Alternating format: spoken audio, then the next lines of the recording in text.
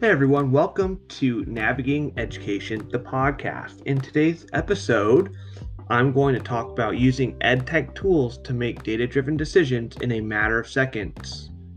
And when we think about EdTech tools and data, is that first we need to remember that every action that we complete or do using a tool, data is being collected.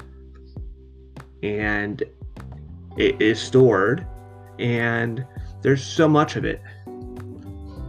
If, for example, you go on many of the prominent EdTech tools that you probably use on a daily basis, think about Pear Deck, Edpuzzle, Flipgrid, Google Forms, your student information system, etc. There is tons of data there that you can use in a matter of seconds or minutes to directly affect your instruction and amplify the learning for your students.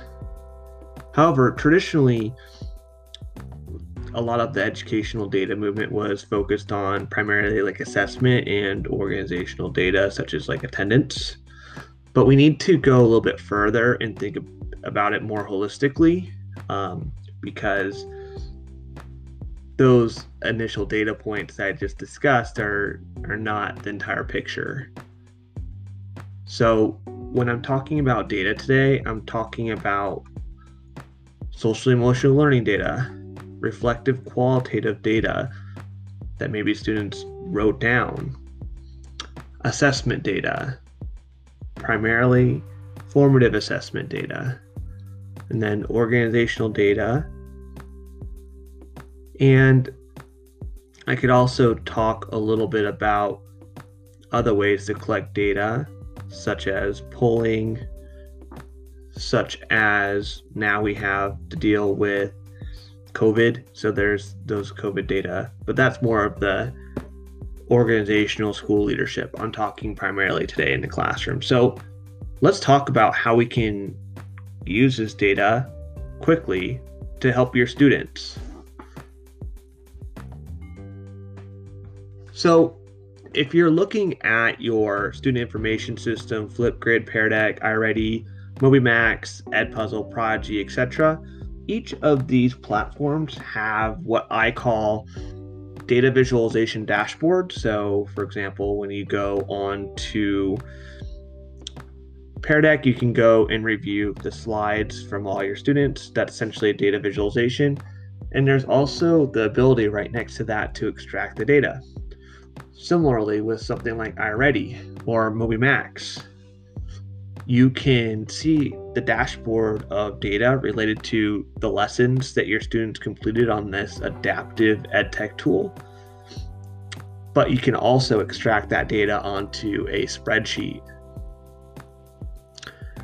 Ultimately, when you're using dashboards to make a decision, so say for example on iReady or MobyMax, your students were working on fractions and you're able to determine which students were doing well with multiplying and dividing fractions, but you're also able to see that there were several students within this fractions lesson or number of lessons that you provided them, they were struggling with adding and subtracting fractions. So we can use those data visualizations to make those hypotheses about our students, and we can monitor and adjust our instruction that way.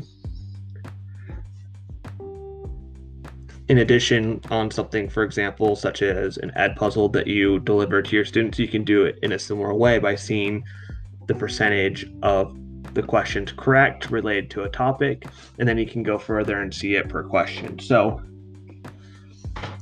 in that same methodology, we can determine really quickly what our students need.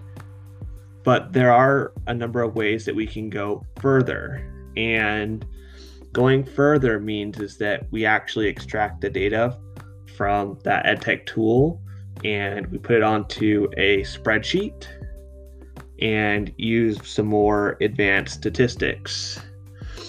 And this necessarily doesn't take very long. I mentioned this in a number of blog posts, my data literacy blogs that are on my website, that this process really takes about 5 to 10 minutes, depending on how far in depth you want to go. It just really depends on, first, when you are extracting data and uploading it onto a spreadsheet, sometimes the data isn't clean and formatted correctly. So that's probably the longest it takes. So we have to format the data and make sure that it is clean. There's no rigidity to it, so that when we perform a statistical analysis, that basically it won't come up as an error. So we have to take that into consideration. But generally that takes the longest when we're thinking about that. And when we're using data on a spreadsheet for making instructional decisions, you have to go back to, I think many of us have done some action research. And first, I recommend everyone focus on descriptive statistics, which is like the mean, median, mode, and also include standard deviation in there, because we need to find overall, if we ever go further, we need to think about variance.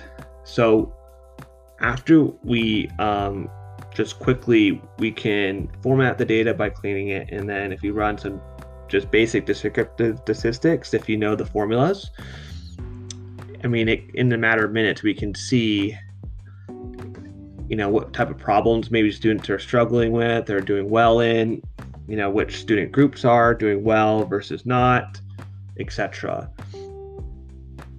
And we can go a little bit further and think about, for our own purposes, going into multivariate statistics. So if we're focusing on like correlations, regressions, and ANOVAs, which is basically determining the variance between an independent and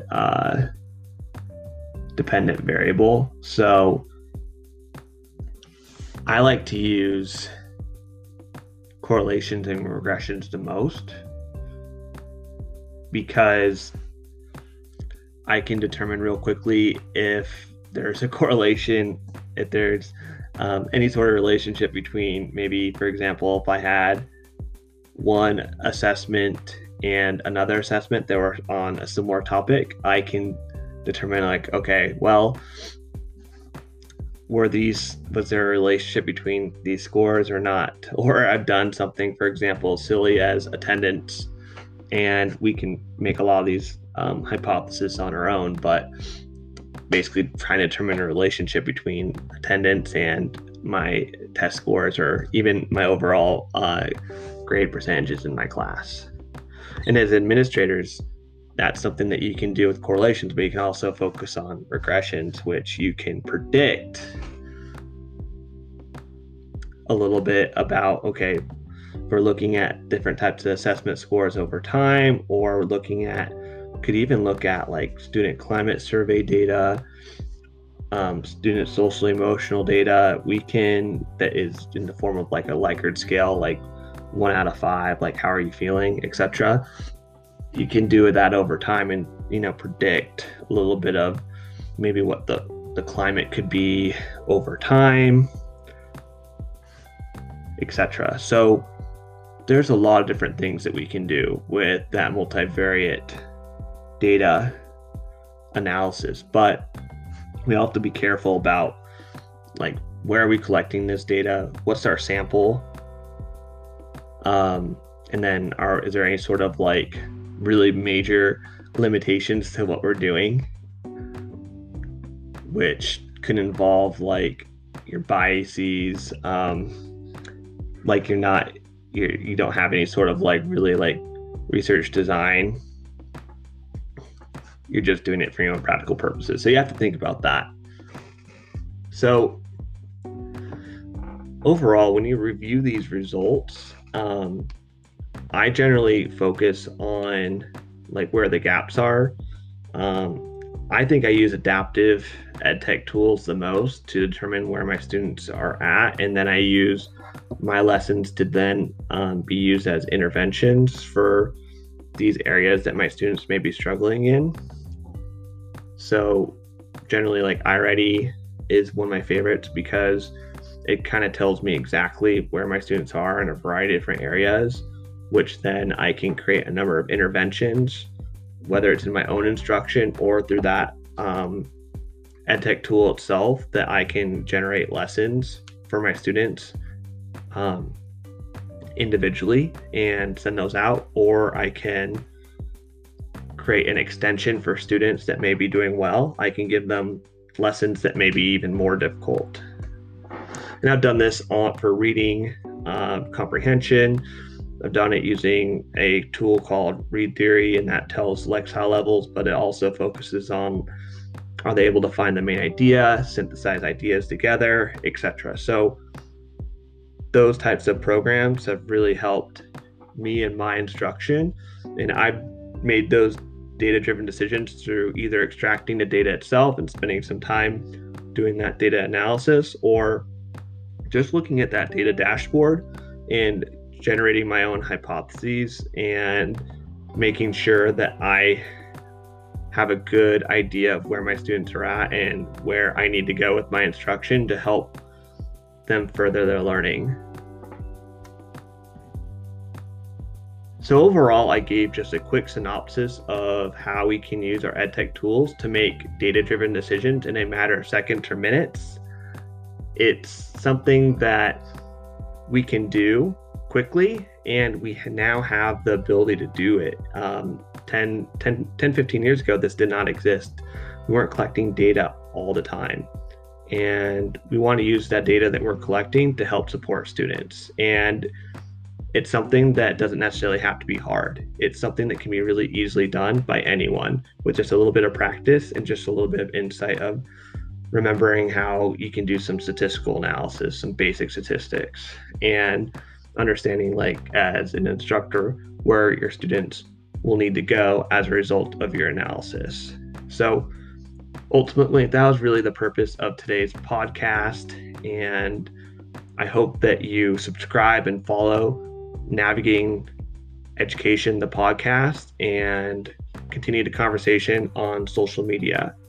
Thank you, everyone, and I can't wait to share this episode with you. Have a great one.